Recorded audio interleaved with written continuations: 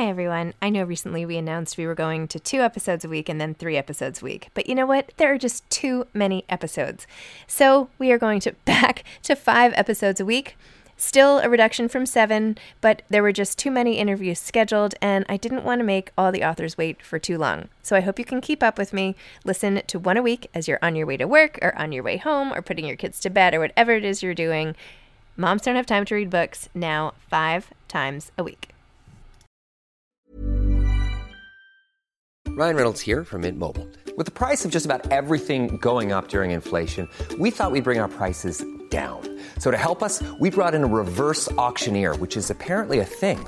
Mint Mobile Unlimited Premium Wireless. How to get 30, 30, bit to get 30, bit to get 20, 20, 20, bit to get 20, 20, bit to get 15, 15, 15, 15, just $15 a month? Sold! Give it a try at mintmobile.com/switch. $45 up front for 3 months plus taxes and fees. Promo rate for new customers for limited time. Unlimited more than 40 gigabytes per month. Slows full terms at mintmobile.com. Hiring for your small business? If you're not looking for professionals on LinkedIn, you're looking in the wrong place. That's like looking for your car keys in a fish tank. LinkedIn helps you hire professionals you can't find anywhere else, even those who aren't actively searching for a new job but might be open to the perfect role. In a given month, over 70% of LinkedIn users don't even visit other leading job sites. So start looking in the right place. With LinkedIn, you can hire professionals like a professional. Post your free job on linkedin.com/people today. Mom deserves better than a drugstore card.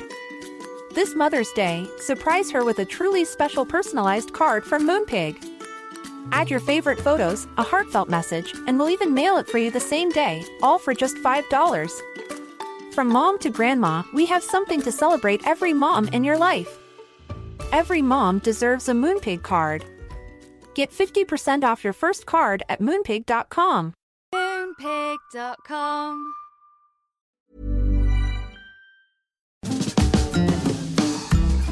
Hi, I'm Zibby Owens, the creator and host of the award-winning podcast that you're listening to right now. Thank you so much, called Moms Don't Have Time to Read Books. It is a daily podcast, 365 days a year, and each day we talk to an author about all of the things related to their career, their book, their life, and more in 30 minutes or less, because who has time? I am now an author myself, although I wasn't when I started this podcast, and you can get my new memoir, Bookends, a memoir of love, loss, and literature, wherever books are sold starting July 1st. And my children's book, Princess Charming. You can learn more about me at zibbyowens.com, but really you're here to learn more about the authors, and that is what we're going to do. Also, be sure to check out all the other podcasts in the Zcast Podcast Network. You can learn more at zcastnetwork.com and definitely check out those shows as well. Gina Sorell is the author of The Wise Women, a novel. After 2 decades of working as an actor, Gina returned to her first love, writing. A graduate of the UCLA Extension Writers Program, she is the author of Mothers and Other Strangers and The Wise Women. She balances the solitary hours of fiction writing with work as a creative director and brand storyteller under the banner of her agency, Words Make the Brand. Originally from Johannesburg, Gina has lived in New York and Los Angeles and now lives in Toronto with her family. Welcome, Gina. Thank you so much for coming on Moms Don't Have Time to Read Books to discuss The Wise Women. Thank you so much for having me. This is an absolute pleasure. And I don't know if you know this, but during the pandemic, I listened to you constantly. You're on all of my walks, you're all of my breaks when I was trying to find connected to writing, when I felt like I was just separated from that whole world, when I couldn't find my way back in. I would just listen to your podcast and I would laugh out loud and have all the neighbors worry about me as I would just, check in with my old friends. But no, it was such a strong tie to this world and that world that, I felt like I was just so separate from. And so thank you so much for doing it. And now to be on it is like, it really is. It's such a thrill. It's such a thrill. Had you already, thank you, by the way, that is so nice of you. And, True. I got as much out of doing the podcast throughout the pandemic as probably anybody who listened to it. It was my sanity vehicle. But was this the book you were working on at the time? Yeah, I was actually, I sold the book in 2020. And so, but in September of 2020, and so I was in the revisions, I had just got my agent in the beginning of the year. And then, so, it was all these things, like the world was looking one way, right? Entirely, and I had an agent and I was starting to do the revisions and then things started to get a bit, questionable what was happening. Things were shutting down. I had just gotten back from a trip, and I noticed that there's a lot more hand sanitizer and a lot more masking. And then as we all know, everything shut down entirely. And so I was doing these revisions and trying to stay in that really buoyant place that I wanted the book to have, while also facing a really uncertain future, which all of the women and the wise women are as well. So it was interesting how that kind of all happened at the same time. And I think it deepened the book too. And I think it gave me like a greater understanding of just how quickly things can turn, and how we all have to pivot. So that was something that was just really strange how that lined up. Truth stranger than fiction, or whatever the expression is. That's even applicable. Well, I just love these wise women. I mean, they're so fabulous, all of them. And you do such a good job of crafting different characters so that you feel like you know them. Wendy is hilarious. Like, I could see, I mean, the secret husband and like their relationship, and like even little things like how he hides her iPad to get her to calm down, which of course is never going to make her calm down. I feel like I might share too many things with Wendy that I don't want to admit. This sort of like compulsion and the daughters. I mean, they're all of them, and the way that the story unfolds and everything, it's like delicious and delightful all at the same time.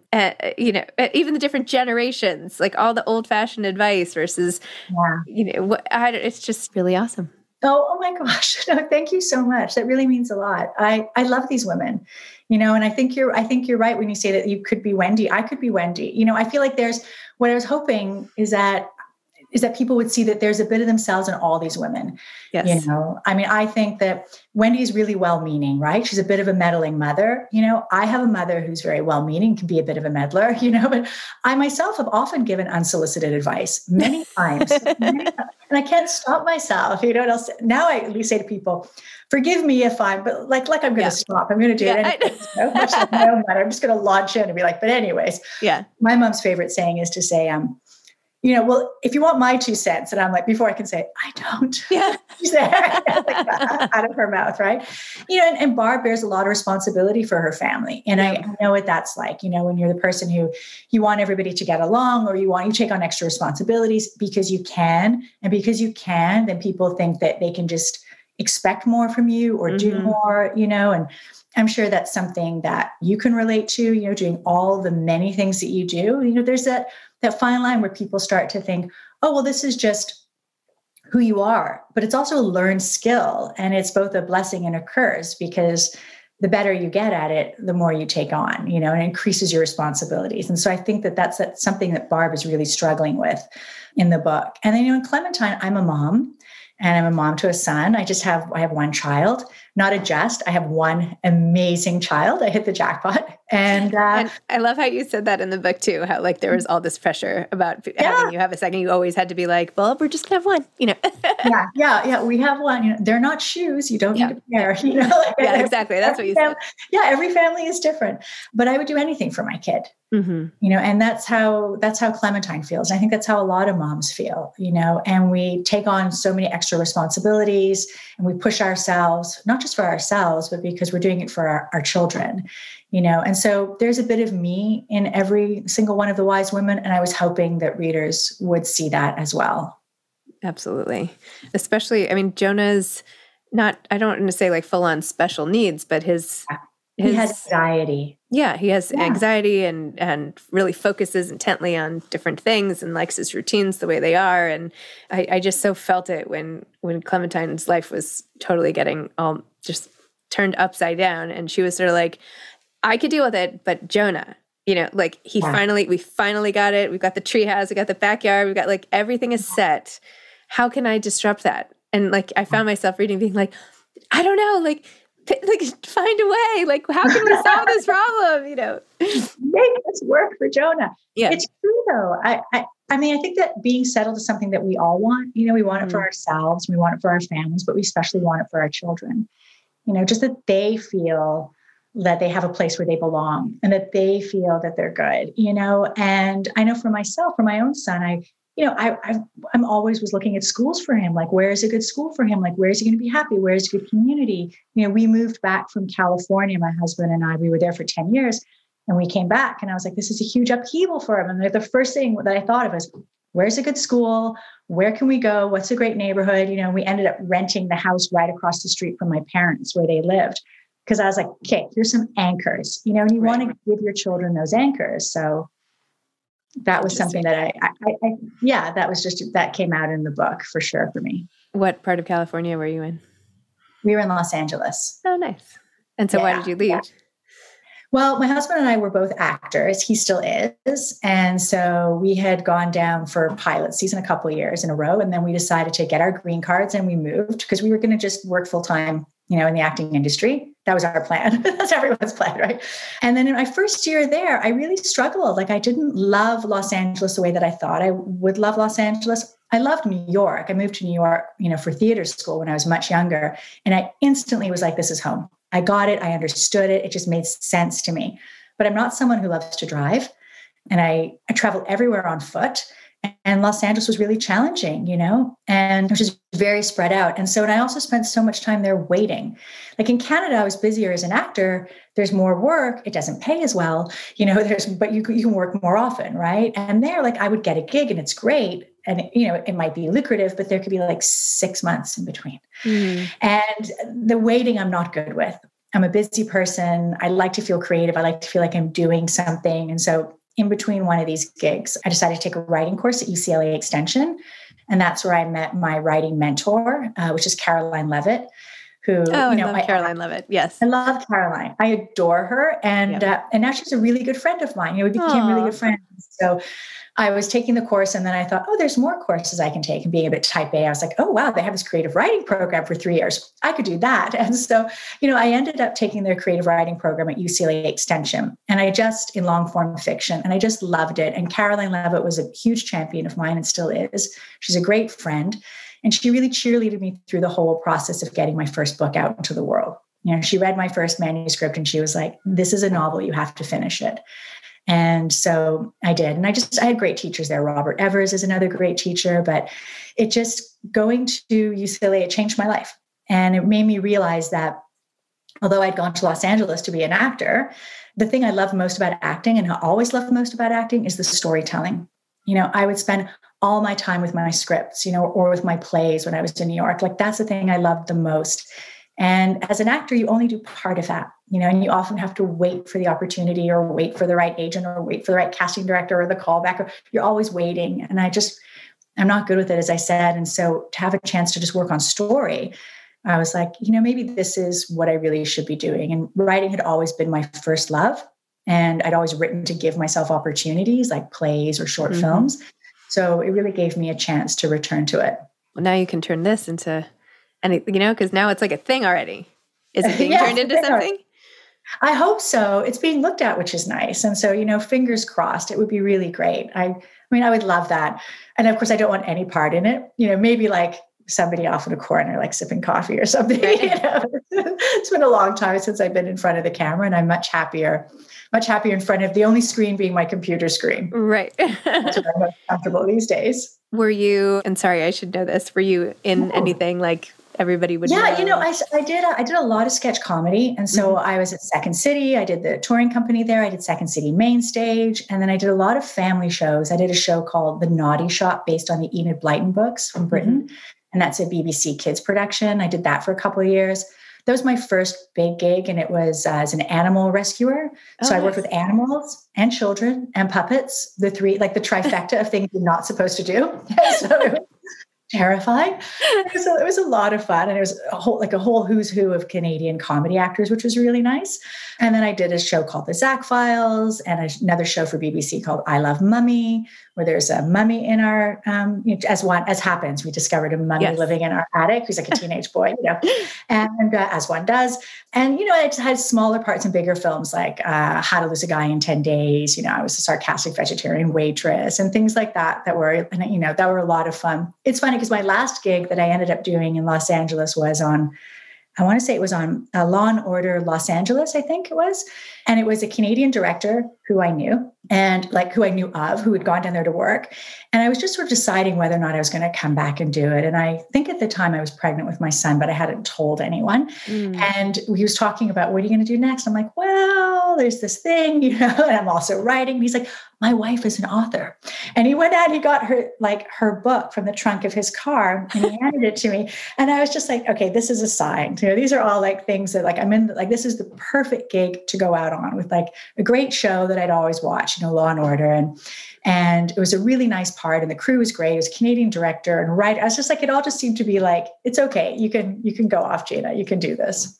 Well, my takeaway from that is I will now stock my husband's car with my books. Oh my gosh. Yeah. I was like, you just have them in the trunk. You're such a good guy. He goes, oh, you have to. Yeah, you have to. Oh my gosh. Have to box them in the trunk all the time. I should keep them in my own trunk. That's really funny. Right. I know. That's silly. Anyway, very probably funny. Upset with all these famous people too, right? So they could hold up and take a picture, which is something, Oh, that's another good. Look at you, always marketing. I like it. Here's a cool fact. A crocodile can't stick out its tongue.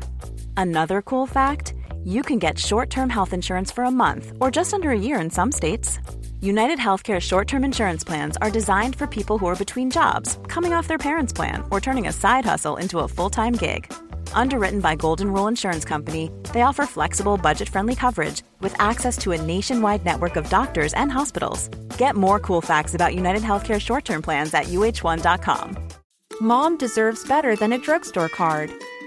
This Mother's Day, surprise her with a truly special personalized card from Moonpig. Add your favorite photos, a heartfelt message, and we'll even mail it for you the same day, all for just $5.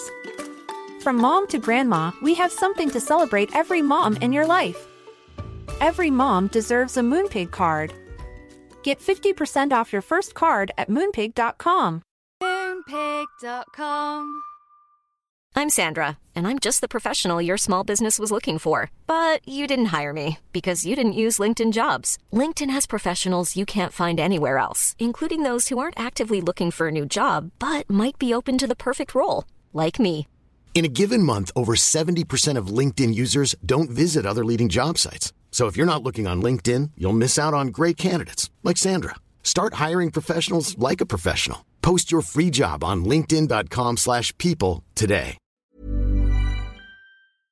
No, we were joking before we started recording about, the marketing of books and the packaging and how much I adore this cover, which for those listening is, my favorite color, blue background with these bright, beautiful, hot pink and orange and sort of neon green flowers on the outsides, which I didn't describe very well, with like a lime green spine with hot pink and blue. I mean, it's so fun. It's so great. Wait, tell me about the process of arriving at this. Well, I love the cover, so I'm glad you love it too. I really love it. And I think a cover is so important. And I know we're not supposed to judge a book by its cover, but we do. And there's such competition out there, right? That if it can catch somebody's eye, then, encourage them to pick it up, like all the better. For me, I want the cover to either communicate something that happens within the book, but there's so many different things going on in this book that I thought it's just going to be a jumble. It's going to be a mess, And so the other thing that I thought of is, what if I could convey the feeling of the book, make the cover evocative of that. And this book is really intended to be hopeful. Even though it starts off with all of the three wise women in crisis at the beginning of the book, facing a future that looks really uncertain, it's the idea that they come together. They're all very different, like all those different colors of the flower, and they come together, and that there is something better on the horizon. Even though the future isn't necessarily what they thought it would look like, it's possible that it could be even better than they hoped. And so I wanted that feeling of things are looking up, that blue sky, brighter days ahead. And so that when people looked at it, they had that feeling. And that's what I really hope would also carry in once they opened up the book. I love that. That's cool. See, I didn't even think blue sky when I looked at that, but I got the same vibe. So I guess that's. Yeah. It's like, it's happy making. It's happy making. That's, at least I hope it is. And have you been surprised by sort of the machinery required to get a book into the world so far? Yeah, I have, it's interesting because this is, in many ways, it's my debut because it's my first at a big house, but I had a book before this 5 years ago, a much smaller book called Mothers and Other Strangers. And that was at an indie press. And so I worked really, really, really hard to spread the word about that book. I mean, everything about that book was hard. Finding an agent for that book was hard. Getting a publisher for that book was hard. And then the book did really well, considering, and it was really well received. I'm very proud of it. had nice reviews and all of that goodness. But I felt like I pounded the pavement. Like, talk about like having books in the trunk of your car. Like, that was me. You know, it's like, oh, hey, I noticed you've got this little free stand here. What, would you like a book here? Coffee shop, would you like a book? I could consign you some books. I remember going into bookstores with my book and being like, I could just give you 10 copies. And if you don't sell them, you can just give them back to me. And they're like, okay, it's not how it works. So, you know, people were really great about it, but I was really pounding the pavement because we had limited resources, you know. So I had hired an independent publicist and we worked, you know, sort of hand in hand, and everybody did as much as they could, but it was all hands on deck. So this time around, you know, I'm at a much bigger publisher. I'm with HarperCollins, and they're wonderful, and they've been incredibly supportive, and it's a really great team. But I still hired an independent publicist because that's just what I know, and that's how I feel comfortable. And I like to be really involved, and I can't annoy them all the time at HarperCollins, but, you know. And so I guess I just felt like it would be maybe easier in some ways to launch a book in the world. And I don't think it is. You know, I think it's always all hands on deck, because it's like I've taken that whole experience and I've just put it into another sphere. You know, there are more books, there's more exposure, the stakes are higher. You know, the authors who I'm hoping to share shelves with, you know, are at a higher, like, you have a higher profile. So I feel like everything has been raised in terms of stakes and expectations, you know, especially, and on myself as well. So that has been it's been really demanding, and it's part of the process. And I'm so used to, I told myself I wasn't going to use this word as much anymore, but it really does fit, of hustling. You know, I'm so used to hustling and getting the word out and making my own opportunities and creating that now I'm just bringing all of that to a team that can really run with it as well and support me with that. So that's been a really positive change, but it's a lot, you know, as we were talking earlier, you have to get people to go from, hey, I heard you have a book, to, oh, I saw you've got this great review. That's so excellent. Oh, I saw your book in the bookstore. To then buy the book, you know, which is challenging. And I know that not everyone can buy books. So I'll say things like, request it at your library. Like, if you can get them to buy a copy, that's great. You know, and if they see that copy's taken out, then maybe they'll buy 5 or 10 or 15, you know, but it's just, I mean, I have friends who will say, like, I'm just going to wait till the paperback. And I think, okay, but, but so far from now, you know, like, we'll see what happens. And I have other friends, you know, I have a bunch of friends who are like, yeah, I bought 10 copies and that's it. I'm giving it to everybody for their birthday. This is it, you know. And these poor people, like, every time I write a book, they know this is all they're getting for their birthday. A couple of my girlfriends are like, oh, we're getting your friend's book again. Yep, you're getting my friend's book. Happy birthday, happy Thanksgiving, whatever it is. Like, it's, you know, one of my friends is actually an old neighbor of mine. She's lovely. She said, you know what? I just decided that nobody needed any more wine when they invited me over for dinner. So I brought them a book instead. And I said, oh, that's great. Thank you. And she did that for a whole year. And she was very popular. So it made a difference. I was going to say, this one woman's social life, making or breaking a book, you know? She moved me on up. Moving a market. That's right. Oh, yeah. It's challenging. And you have a new book out, right? So you have Princess Charming out, which is beautiful. And I can see it behind you. Oh, thank you. Yeah, I have to take them off the shelf. Yeah, I have a new book out. But yeah, and it's a lot of work. Yeah. It's a lot of work. It's a lot of work. But yeah, it's so funny because I remember being in high school, my high school English teacher had a book come out. And I think by that point we were all in college. And so a bunch of us went to his reading at Barnes & Noble or something like that. And of course, I like bought the book, right? We all brought them. He was signing, blah, blah. And then my one friend was like, she went right up to the counter and she's like, I'm going to wait for the paperback. And I was like, you can't say that. Yeah. And she's like, what do you mean? And she's like, I always wait for the paperback. I was like, but you can't just like go up to the author and then like not buy the book when he's trying to sell the book. But anyway, but actually, you know, it's fine. A lot of people only want paperbacks, which is fine. But then I was even talking to people I'm like, why doesn't everyone just release a paperback at the same time as a hardback? Yeah. It is interesting. When I did Mothers and Other Strangers, it was only released as one of those beautiful trade paperbacks, right? Yep. It was gorgeous, but that's how they were doing it. And it did, I think, help people. They had no choice. There was no waiting. They had nothing to tell me. You know, they had to get it. But I get it. Like, there are so many books out there. It's so hard, you know, and, you know, books can be expensive. And, you know, I don't blame anybody for doing whatever they do. I just hope that they read it And even if they like it, maybe they can just spread the word. Or if they're not buying it for themselves, they can say, oh, my friend read this book. You would love it for your book club.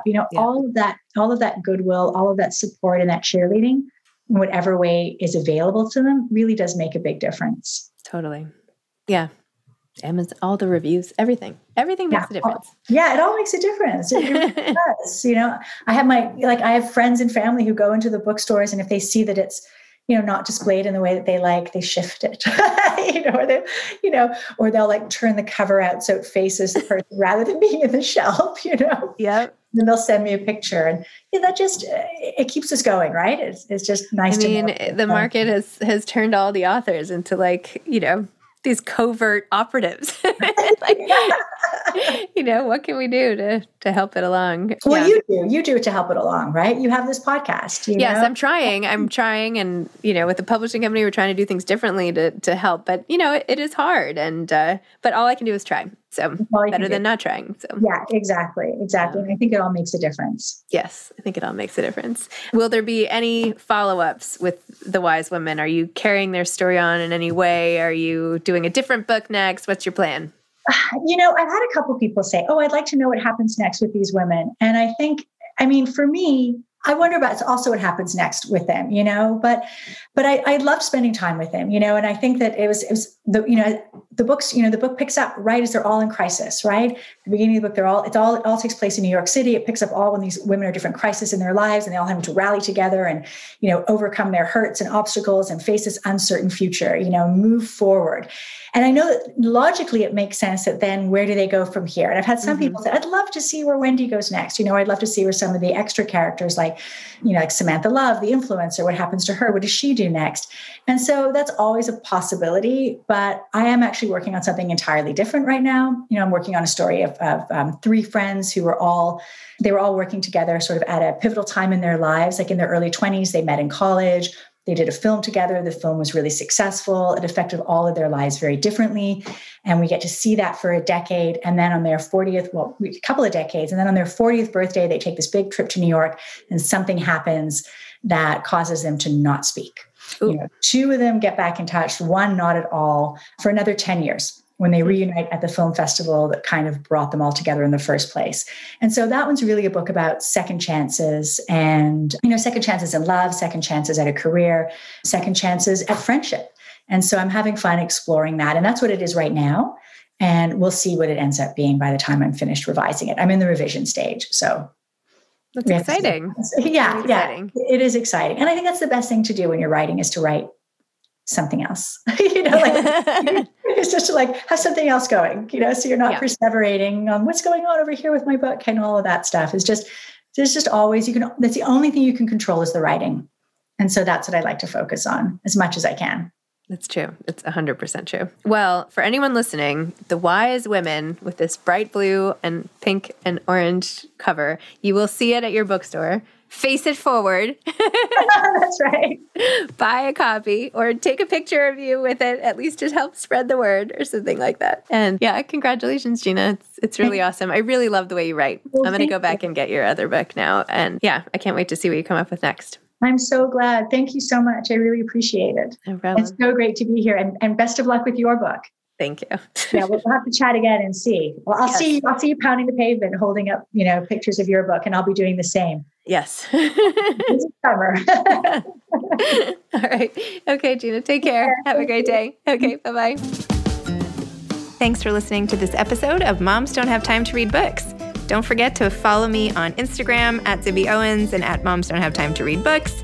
Also sign up for my newsletter at zibbyowens.com and sign up for my virtual book club and meet lots of authors on Zoom every other week. Thanks so much to Steve and Ryan at Texture Sound for the sound editing. And thank you to Morning Moon Productions for providing this fantastic intro and outro music.